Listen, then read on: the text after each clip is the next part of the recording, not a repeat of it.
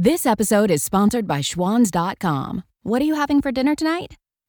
Good question. Schwans Home Delivery has a solution for you. Stock up your freezer with high-quality frozen foods like premium meats and sides, delicious ready-made meals, ice cream, and more. No subscriptions, no memberships, just a friendly yellow truck that's been delivering food for almost 70 years. Listeners of this show get a special deal. Get 20% off your first order with code YUM20. Check out schwans.com/yum for details.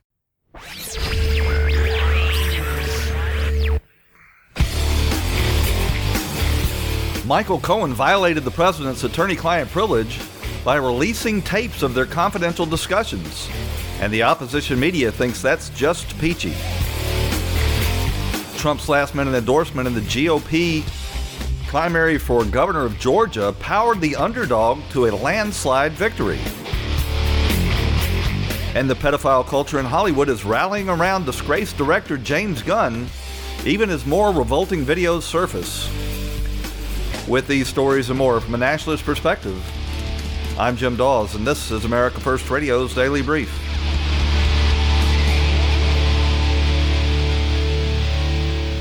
Thank you for joining America First Radio. This conversation never ends. You can follow us on Twitter at AmFirstRadio and friend us on Facebook at America First Radio with Jim Dawes. Then you can share it with your friends, weigh in on the conversation, insult the host, and you'll all get early notifications as soon as these shows are posted. America First Radio is proudly carried on the Talk America Radio Network, the new dominant force in conservative talk radio, and on Mojo 5.0 talk station on Dash Radio.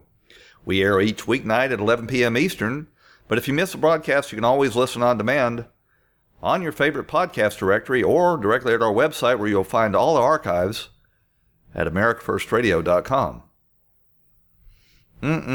So, tell me again about raiding the president's private attorney's office doesn't violate his attorney-client privilege. Because now recordings that Michael Cohen surreptitiously made with his client, the President of the United States, have been leaked, and they played them on CNN last night.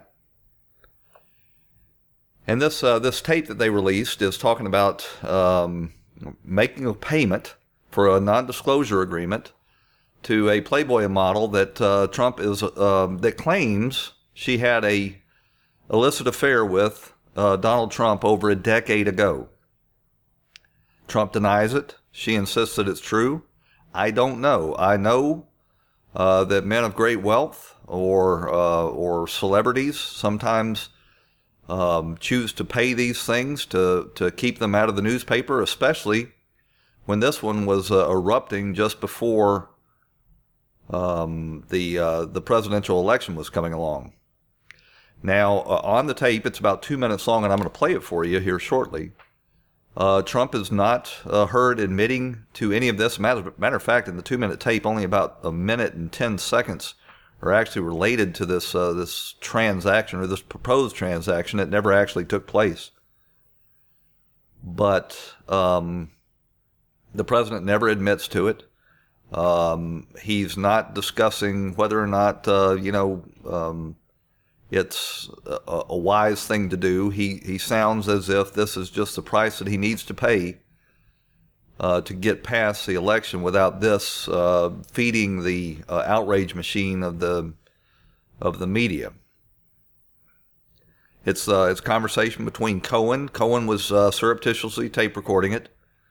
Came weeks after the National Enquirer paid this former Playboy model, her name is Karen McDougal, $150,000 for her story, but then never published it. Now, it's been widely characterized that this was an effort by the National Enquirer magazine to catch and kill this story. We don't know that for a fact. We do know that they buy these stories sometimes before fully vetting them, and that if the story doesn't check out completely, if they can't prove it by a second source, then going to press with it is a very dangerous thing to do, because they could get the pantsuit off them.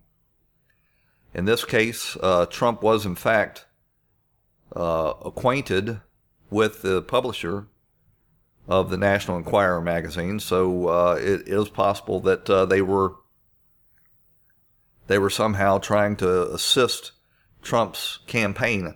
Knowing the National Enquirer, I'm kind of doubting that.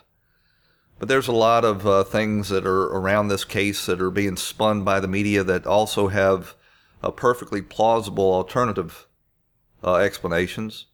The only ones we hear are the ones that do the most damage to the President of the United States. So Michael Cohen is now represented by Lanny Davis. Yes, that Lanny Davis. The Lanny Davis that is the fixer for the Clintons. Lanny Davis was Bill Clinton and Hillary Clinton's Michael Cohen, basically. The guy that's out there, trying to tamp down bimbo eruptions and other events. So Lanny Davis, I guess I'll play you this clip first. This is Lanny Davis appearing with George Stephanopoulos. And it's kind of a long clip, but sort of sets up how the media is trying to spin this audio recording. And then I'm going to play the audio recording for you you directly, and you tell me whether the two representations comport with each other.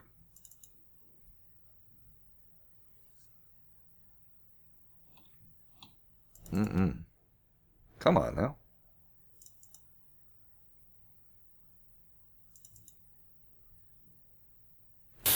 After a year and a half and recently an intense campaign of disparagement and lies and smears against Michael Cohen from the Trump camp, primarily by Mayor Giuliani, inventing words in a transcript that didn't ever get spoken, as you just heard. The word is cash. Everybody should listen to the tape and see whether I'm right or not. Just listen. I do want to get to that, but how do you respond to Mr. Giuliani's claim that it's outrageous that a lawyer was taping his client? Well, it changes the topic. Why did Giuliani lie about Michael Cohen, saying that he's the one who said cash, just as he lied when he said that Donald Trump, in fact, didn't say... It may be changing the topic, but what's the answer? Why was he taped? Michael Cohen has an answer to why he taped conversations, and I think he'll have to give that answer himself. I can't reveal... Well, first of all, there is no justification for an attorney taping a conversation with his client, and there's certainly no justification for then that attorney releasing that client or that recording into the public. But I will say that Michael Cohen has turned a corner in his life, and he's now dedicated to telling the truth to everyone, and we'll see what happens. Let's get into some of the specifics right there. You say he said cash. That seemed to be what I heard as well, but it is a little bit garbled. Giuliani says that he was saying don't pay cash. What if it was cash? What's the significance there? It's about lies and truth. Giuliani can't make up the words don't pay.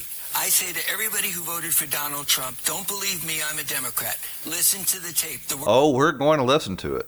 Words don't pay are not heard. The word cash. So it's not about cash versus not cash. It's about truth. And the power of the truth is what Michael Cohen now has, no matter what Giuliani invents or Mayor Giuliani invents for a president who's been known to lie. Don't believe me. Listen to the tape the way John Dean had a tape that did in Richard Nixon. Well, we got Lanny Davis on here on Stephanopoulos. Now, they don't play the actual tape on the Stephanopoulos show. And when I went to read the stories this morning, all of them represented this the same way, that Giuliani was lying about this, that Trump never says don't pay with cash. But none of them carried the actual audio. You have to go to the CNN show with Chris Como, who actually played this, to find the audio recording. And on that show, Chris Como puts up a big super graphic on the screen that says pay with cash. Instead of don't pay with cash, it quotes Trump as saying pay with cash. I'm tempted to just play you that clip. That's what I'm going to do. I'm going to play you the clip, the specific part of the recording where they allege that Trump says pay with cash and does not say, as Giuliani represented it, don't pay with cash. And you tell me what you think. Pay me some, no, pay me some, no, pay me some, no, pay me some, no, pay me some, no. Well, that was about 4 or 5 loops. Obviously, the president is that middle one. Cohen is heard on there saying no, after the president says what sounds very clearly to me, don't pay with cash. Pay me some, no, pay me some, no, pay me some, no, pay me some, no, pay me some, no. It says just as clear as day, don't pay with cash. Now, this is truly Orwellian.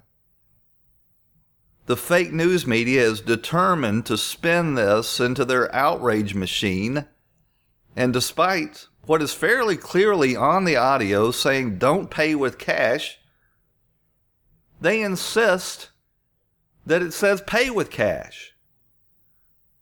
The payment was never made.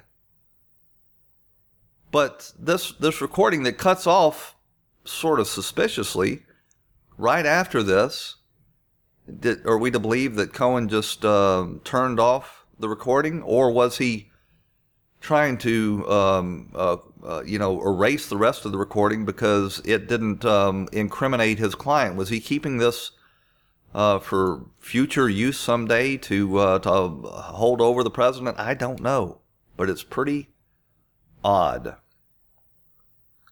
that a lawyer would tape record his own client and then release this. We're gonna coming up on a break just here shortly, so I'm gonna have to wait to play you the full clip. It's about 2 minutes and 40 seconds. About a minute and a half of it is relevant, but I don't want to see or keep any of it from you.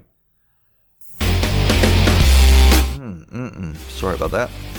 We'll be back right after these messages on America First Radio.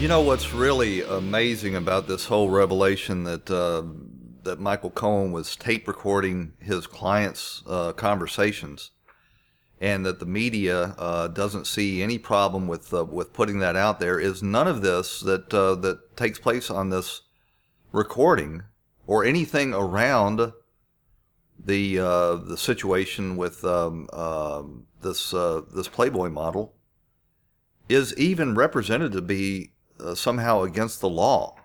There were some vague representations that this could be a campaign finance violation. That is so ridiculous to be laughable. The fact of the matter is that the president was talking about paying this out of his own pocket, not using campaign funds, and just because it may have silenced somebody that was going to make an accusation against him, doesn't make it a campaign contribution. And even if it was, he was making it himself.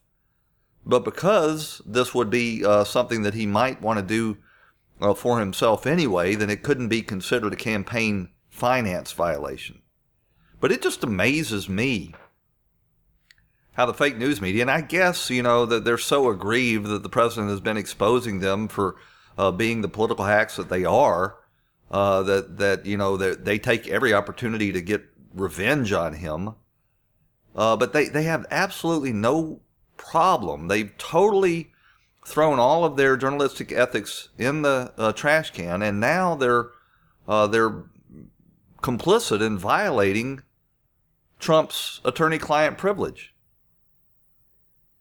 And I just want some of these talking heads that kept saying after the raid on Michael Cohen's office that none of this violated the president's attorney-client privilege. But first, Cohen's gonna pay the price for this. He's probably going to get disbarred because he has violated in the most outlandish way possible the president's privilege. But even if he wasn't, he would never, ever get another legal client again. Because of this despicable action. And, Michael Cohen before this had a pretty good argument that he was being that his prosecution and the raid on his office was politically motivated, and he had a good argument to make for the president to pardon him. I kind of doubt that the president's going to be in the mood to pardon him after this stunning betrayal. But I'm going to play this clip for you here, this long clip. About the first 40 seconds of it really doesn't have anything to do with this, but I don't want it to be said that anything was withheld from you. Listen closely, and you tell me if it's not fairly clear that the president doesn't say don't pay with cash. Let me know what's happening, okay? This is not related to the conversation with Cohen. Oh.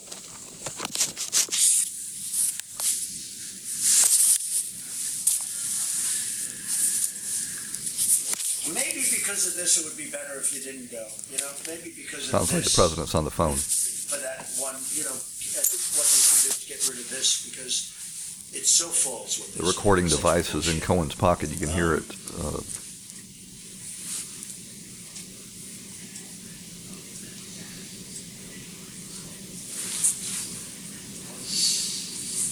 I think this goes away quickly. I think it's probably better. Do the Charleston thing. Just this time. Yeah. In 2 weeks it's fine. I think right now it's better. Okay, honey. You take care of yourself.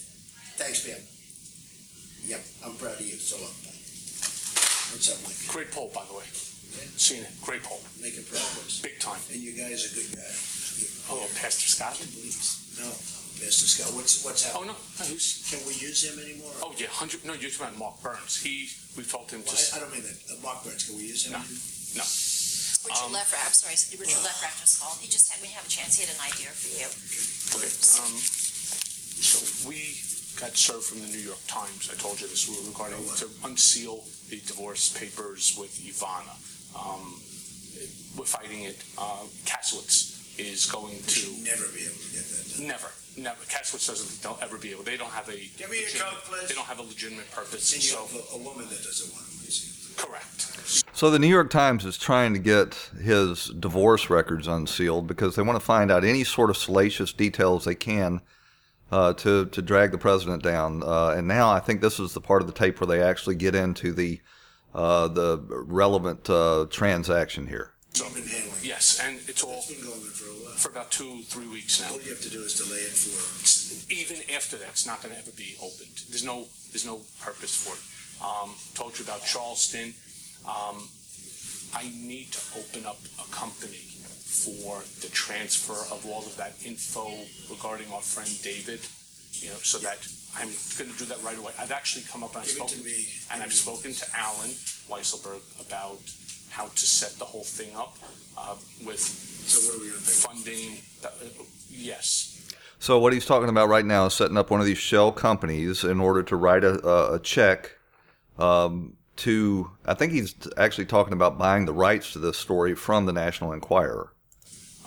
And it's all the stuff, because you never know where that company, you never know where he's going to be. Correct. So I'm all over that.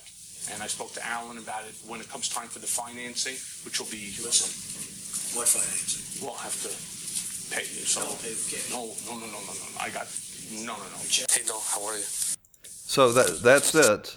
He says right there at the end, Cohen says, set up the financing. And the president says, what financing? Now, you got to keep in mind the president's a real estate guy. When he hears financing, he's talking about, paying for something over time. The president says, what financing? And then Cohen says, we'll have to pay for it. And the president says, don't pay with cash. Here it is again. Which will be. Listen, What financing? We'll have to pay you. So Don't pay for cash. no. I got no. Hey, Doc, how are you? Why is that so complicated? How did the media that has experts that can isolate that tape spin this to where he's saying pay with cash when it's pretty clear he's saying don't pay with cash? I'm going to play you the loop that I put together again. It's just as clear as day. Pay you. So Don't pay for cash. no. Pay you. So Don't pay for cash. no. Pay you. So Don't pay for cash. no. Pay you. So Don't pay for cash. no. Pay you. So Don't pay for cash. no. So they're clearly misrepresenting this. This is Orwellian. They're taking a tape that, if you listen to it, is pretty clear on what it says, don't pay with cash, and they're telling you it says pay with cash. And they expect you to believe it, and they're withholding the tape pretty much from you, because instead of this being splattered all over the place, they're just writing the story. Instead of playing it on the interviews, they're just talking about it. These people are truly sick with this Trump derangement syndrome. Well, the president exercised his political muscle and at the last hour weighed in on an endorsement for Brian Kemp for the GOP candidate for governor in the primary runoff election there in Georgia. He was running against the lieutenant governor, Casey Cagle. I know both the men. I really like Casey Cagle. He's always been a stand-up guy in my experience, and he's got a long experience there in the legislature of Georgia. As lieutenant governor, he is basically the leader of the Senate, and I think he's run the Senate very successfully. But Kemp is a little bit more strident in his anti-illegal immigration stance, actually a lot more strident. And I believe that's why the president weighed in on behalf of Brian Kemp. And Kemp went from about 17 points behind to a walk almost overnight on the strength of Trump's endorsement. I think Casey Cagle feels somewhat, justifiably hurt by this because it sort of came as a shock. And Casey Cagle has been, toiling in the trenches for many years, waiting for his chance to run for governor. And I think he, has a good argument to make for that. But Brian Kemp wins the right to face Stacey Abrams for governor of Georgia, and will most undoubtedly win that race. We got to run out to a break. Be right back.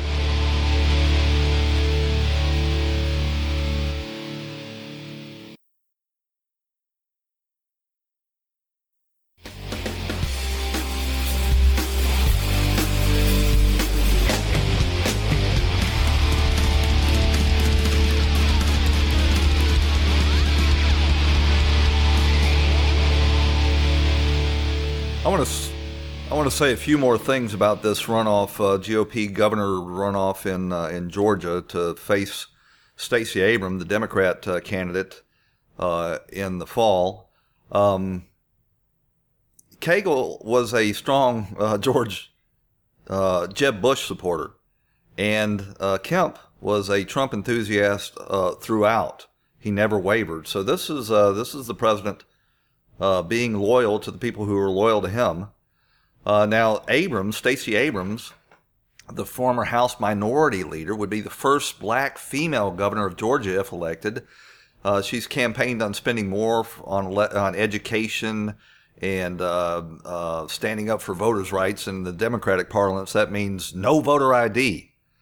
Georgia currently requires voter ID, but she wants to do away with that. There's no indication that it has kept anybody from legally voting in Georgia, but for some reason she's towing the Democrat line and wants to do away with Georgia or voter ID in Georgia. But it's just amazing how the president just powered Kemp right across the line. The only problem I see with this is in the runoff election against Casey Cagle, Brian Kemp really cultivated the rural vote because he figured that the rural vote would be more valuable than the suburban and urban Republican vote, and he, along with this endorsement for Trump, was absolutely right. But I'm hoping that some of these ads that Kemp has put out that are sort of over the top. He's got a bus painted up as a deportation force, and he's seen sitting with a potential suitor of his daughter with a shotgun. I'm going to play you this clip. This is a 30-second commercial that Kemp put together. He's sitting by a fireplace with a young man, and he's polishing his shotgun. I'm Brian Kemp. This is Jake, young man interested in one of my daughters. Yes, sir.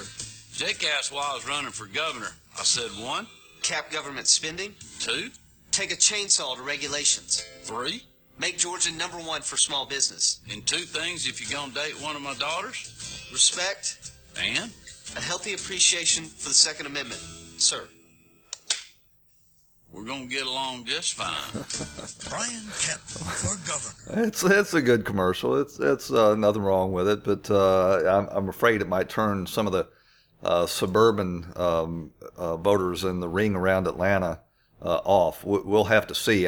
I don't think that Stacey Abrams stands any chance of winning this election, despite the breathless support she's received from the New York Times and Hollywood. There's an interesting story out of the Ninth Circuit Court of Appeals out in Hawaii. Now, the Ninth Circuit Court of Appeals is notorious for left-wing rulings. They're overturned on appeal 85% of the time. 85% of the rulings that come out of the Ninth Circuit Court of Appeals are overturned, normally because they are, far left rulings that are, activist in nature, where they're trying to make law instead of interpret the law. And, they've got far left lunatic judges. They struck down the travel ban. They've repeatedly. But in this case, very unusual case, they've ruled in favor of a Second Amendment case that overturned Hawaii's restrictions on open carry. The plaintiff was named George Young, and he sued the state of Hawaii for denying him a concealed carry permit twice. Hawaii is one of those may-issue states as far as concealed carry, and according to their gun laws, they almost never issue concealed carries. May issues, but no issue, but is in fact no issue in practice. So Young challenged Hawaii's ability to deny him his Second Amendment right, and that was dismissed, the concealed carry. So then he sued, saying, he had a right to open carry as part of his Second Amendment rights.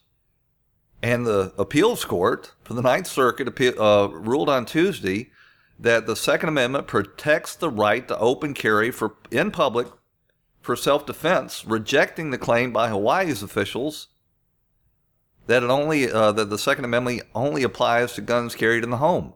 Well, a gun, at home is not going to do you much good for self-defense when you're out in public, obviously. It was a 2-1 ruling by a 3-judge panel. They voted to reverse the district court in Hawaii, and ruled in favor of George Young.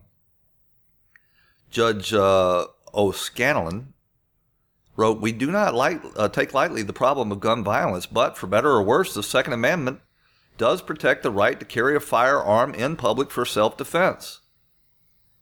So you just hope that this is not one of those many cases out of the Ninth Circuit Court of Appeals that gets overturned, because this is a great precedent from a very, very unexpected place.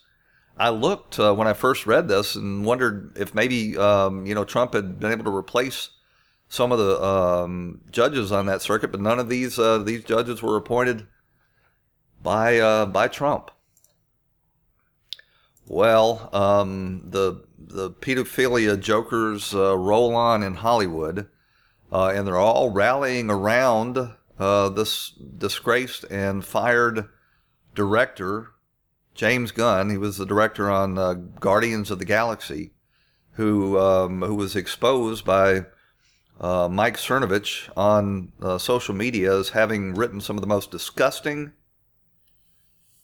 and perverted tweets on child molestation and child rape that you ever read. And after that, there was just a whole flood of these tasteless, perverse tweets by Hollywood comedians and actors, Michael Ian Black, this guy Patton Oswalt, a director from one of the shows actually had a YouTube video posted up there where he was simulating rape, where he was taking his clothes off and raping a baby doll. I mean, some of the sickest stuff you've ever seen. And now they're all of Hollywood is rallying around this disgraced director, Gunn. They've collected about 25,000 signatures from Hollywood actors and people in the industry wanting him to be reinstated. But the exposure of these, I don't even want to call them tasteless jokes. They're really sick, demented jokes. You know, they want to pretend that they're just edgy and nothing's off limits. But the truth of the matter is that this is just sick. You know, you can make edgy jokes, but we don't joke about children being molested. That's not funny. And children are helpless.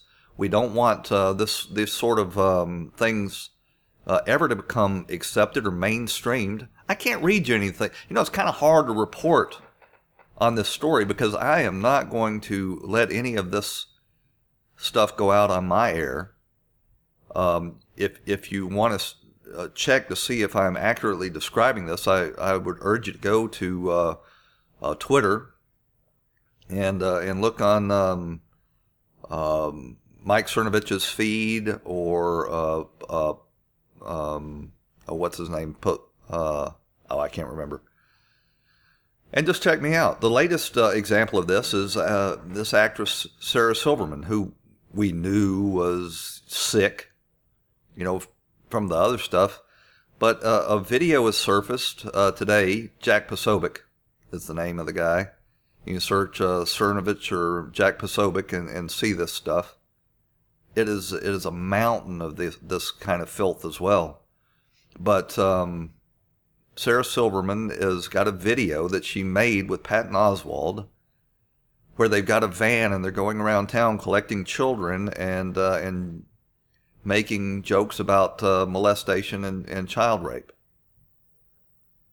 So, you know, you just wonder how much of this leap to the defense of these people is trying to cover up the widespread, reportedly widespread problem of pedophilia in Hollywood. I think probably that's a lot of it. You recall back in the last Academy Awards that street artist Sabo put up on a giant billboard right outside the venue where they were holding the Academy Awards. The Oscar for the biggest pedophile goes to. There's also some perverse drawings of the president's son, Barron, that have come to light, posted by Cartoon Network's creator Justin Roiland.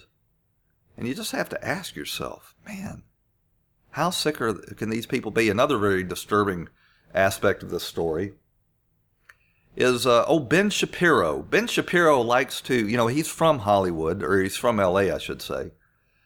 And he likes to triangulate in order to be, you know, stay in the cocktail party circuit out there, I suppose. He likes to triangulate, and even though, you know, his market for his podcast and his website are conservative, he every chance he gets, he likes to declare himself a principled conservative and throw a lifeline to these leftists that have embarrassed themselves or gotten exposed. And he's done it once again. He's defending this James gun. And it's sickening that Ben Shapiro, apparently there is nothing that he will not rush to the aid of these disgraced Hollywood types. This is how these people continue to get invited on shows like Bill Maher and others by, triangulating. We've got to run out to a break. When we come back, we're going to talk about the upcoming summit between the president and Vladimir Putin at the White House right after these messages on America First Radio.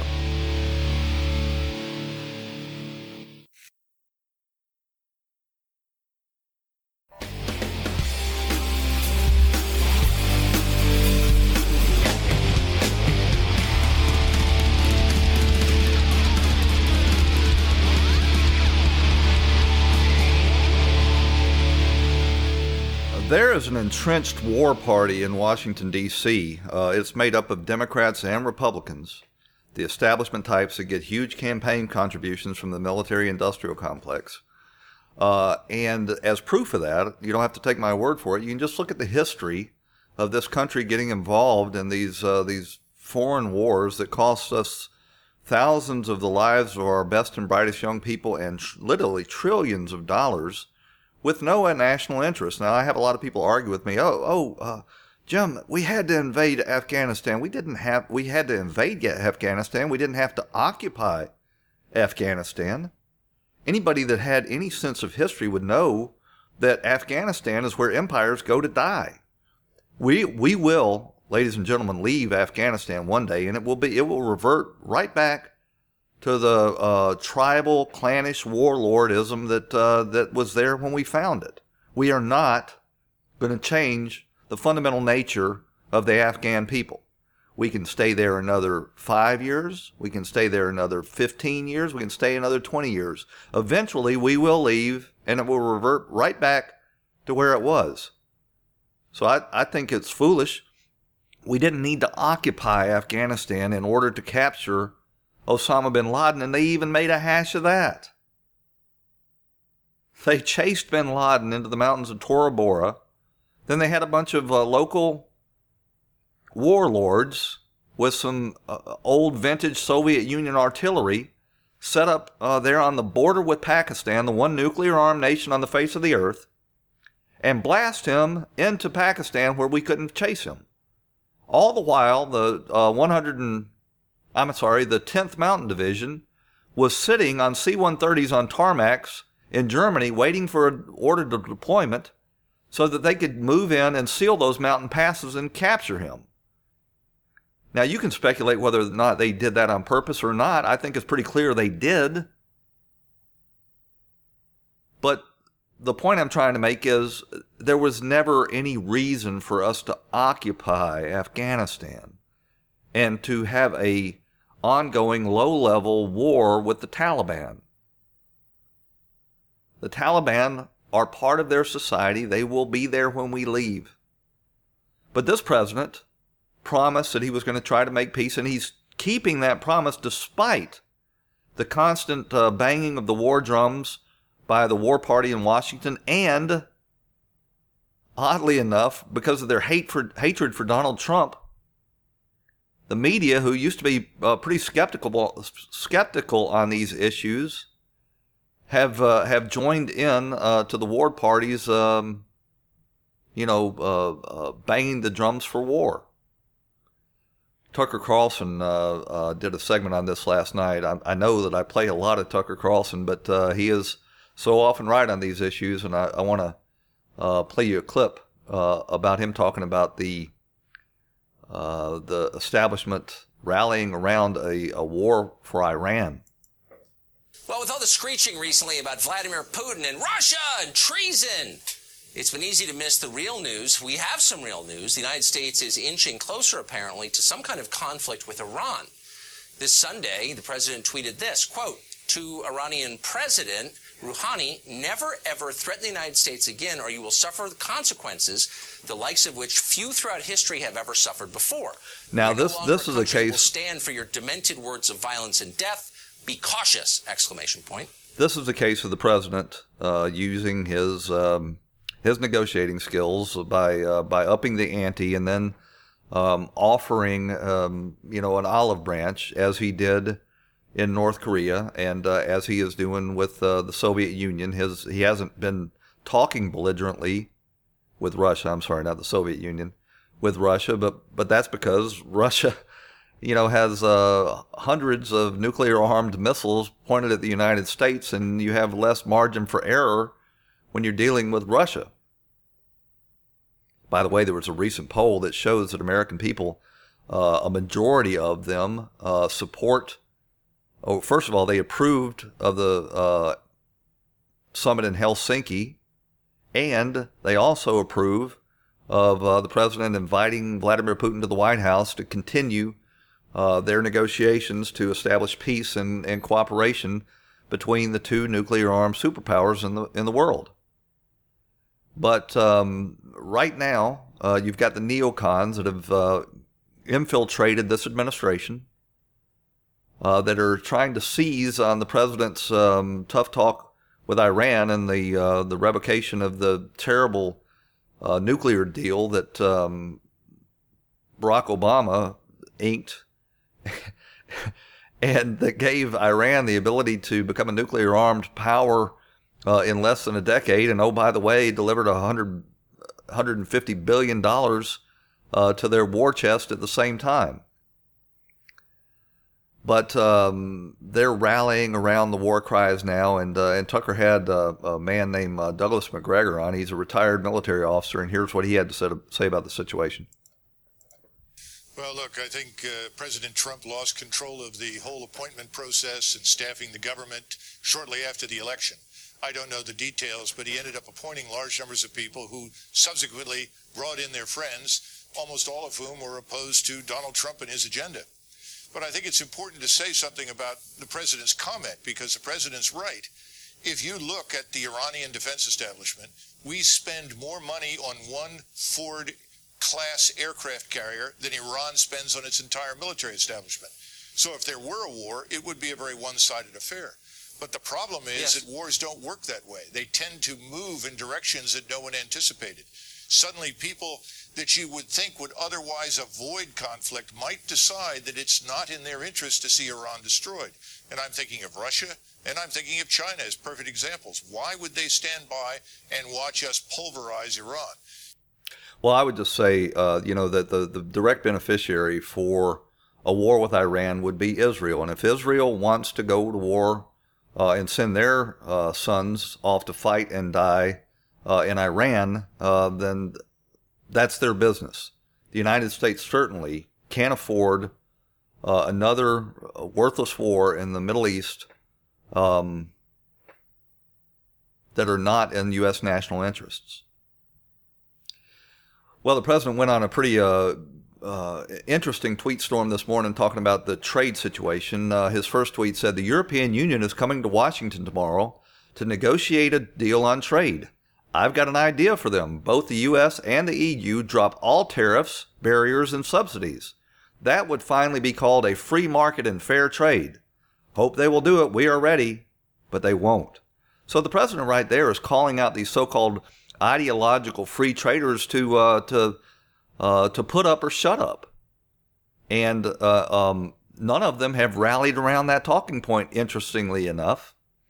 He goes on in the next tweet, he says, "Every time I see a weak politician asking to stop trade talks or the use of tariffs to counter unfair tariffs, I wonder, what can they be thinking?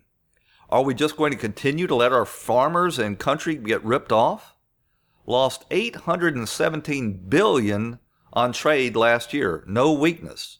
Again, this can't go on forever. The president is trying to address a long-standing, simmering, festering wound in our economy, and at the same time, you've got these free trade acolytes out there fighting him tooth and nail." He goes on in the next tweet and says, "When you have people snipping at our heels during a negotiation, it will only take longer to make a deal, and the deal will never be as good as it could have been with unity. Negotiations are going really well. Be cool. The end result will be worth it." Again, trying to get these people to stop sniping and second-guessing and arguing and lobbying against finally, at long last, addressing this terrible situation. He goes on, he says, establishment, tariffs are bad people. Or, establishment, tariffs are bad people. But what about tariffs other countries put on us? Establishment, they are bad, but the answer isn't tariffs. People. What is the answer? We've lost entire industries. Establishment, tariffs are bad. This is why we elected Donald Trump. Because they have no answer. They want to eliminate tariffs for everybody else when they come into our market, but they never have a solution on how we bring down tariffs for our trade competitors. And apparently they're just fine and dandy with us continuing to hemorrhage jobs and prosperity from now on ad infinitum.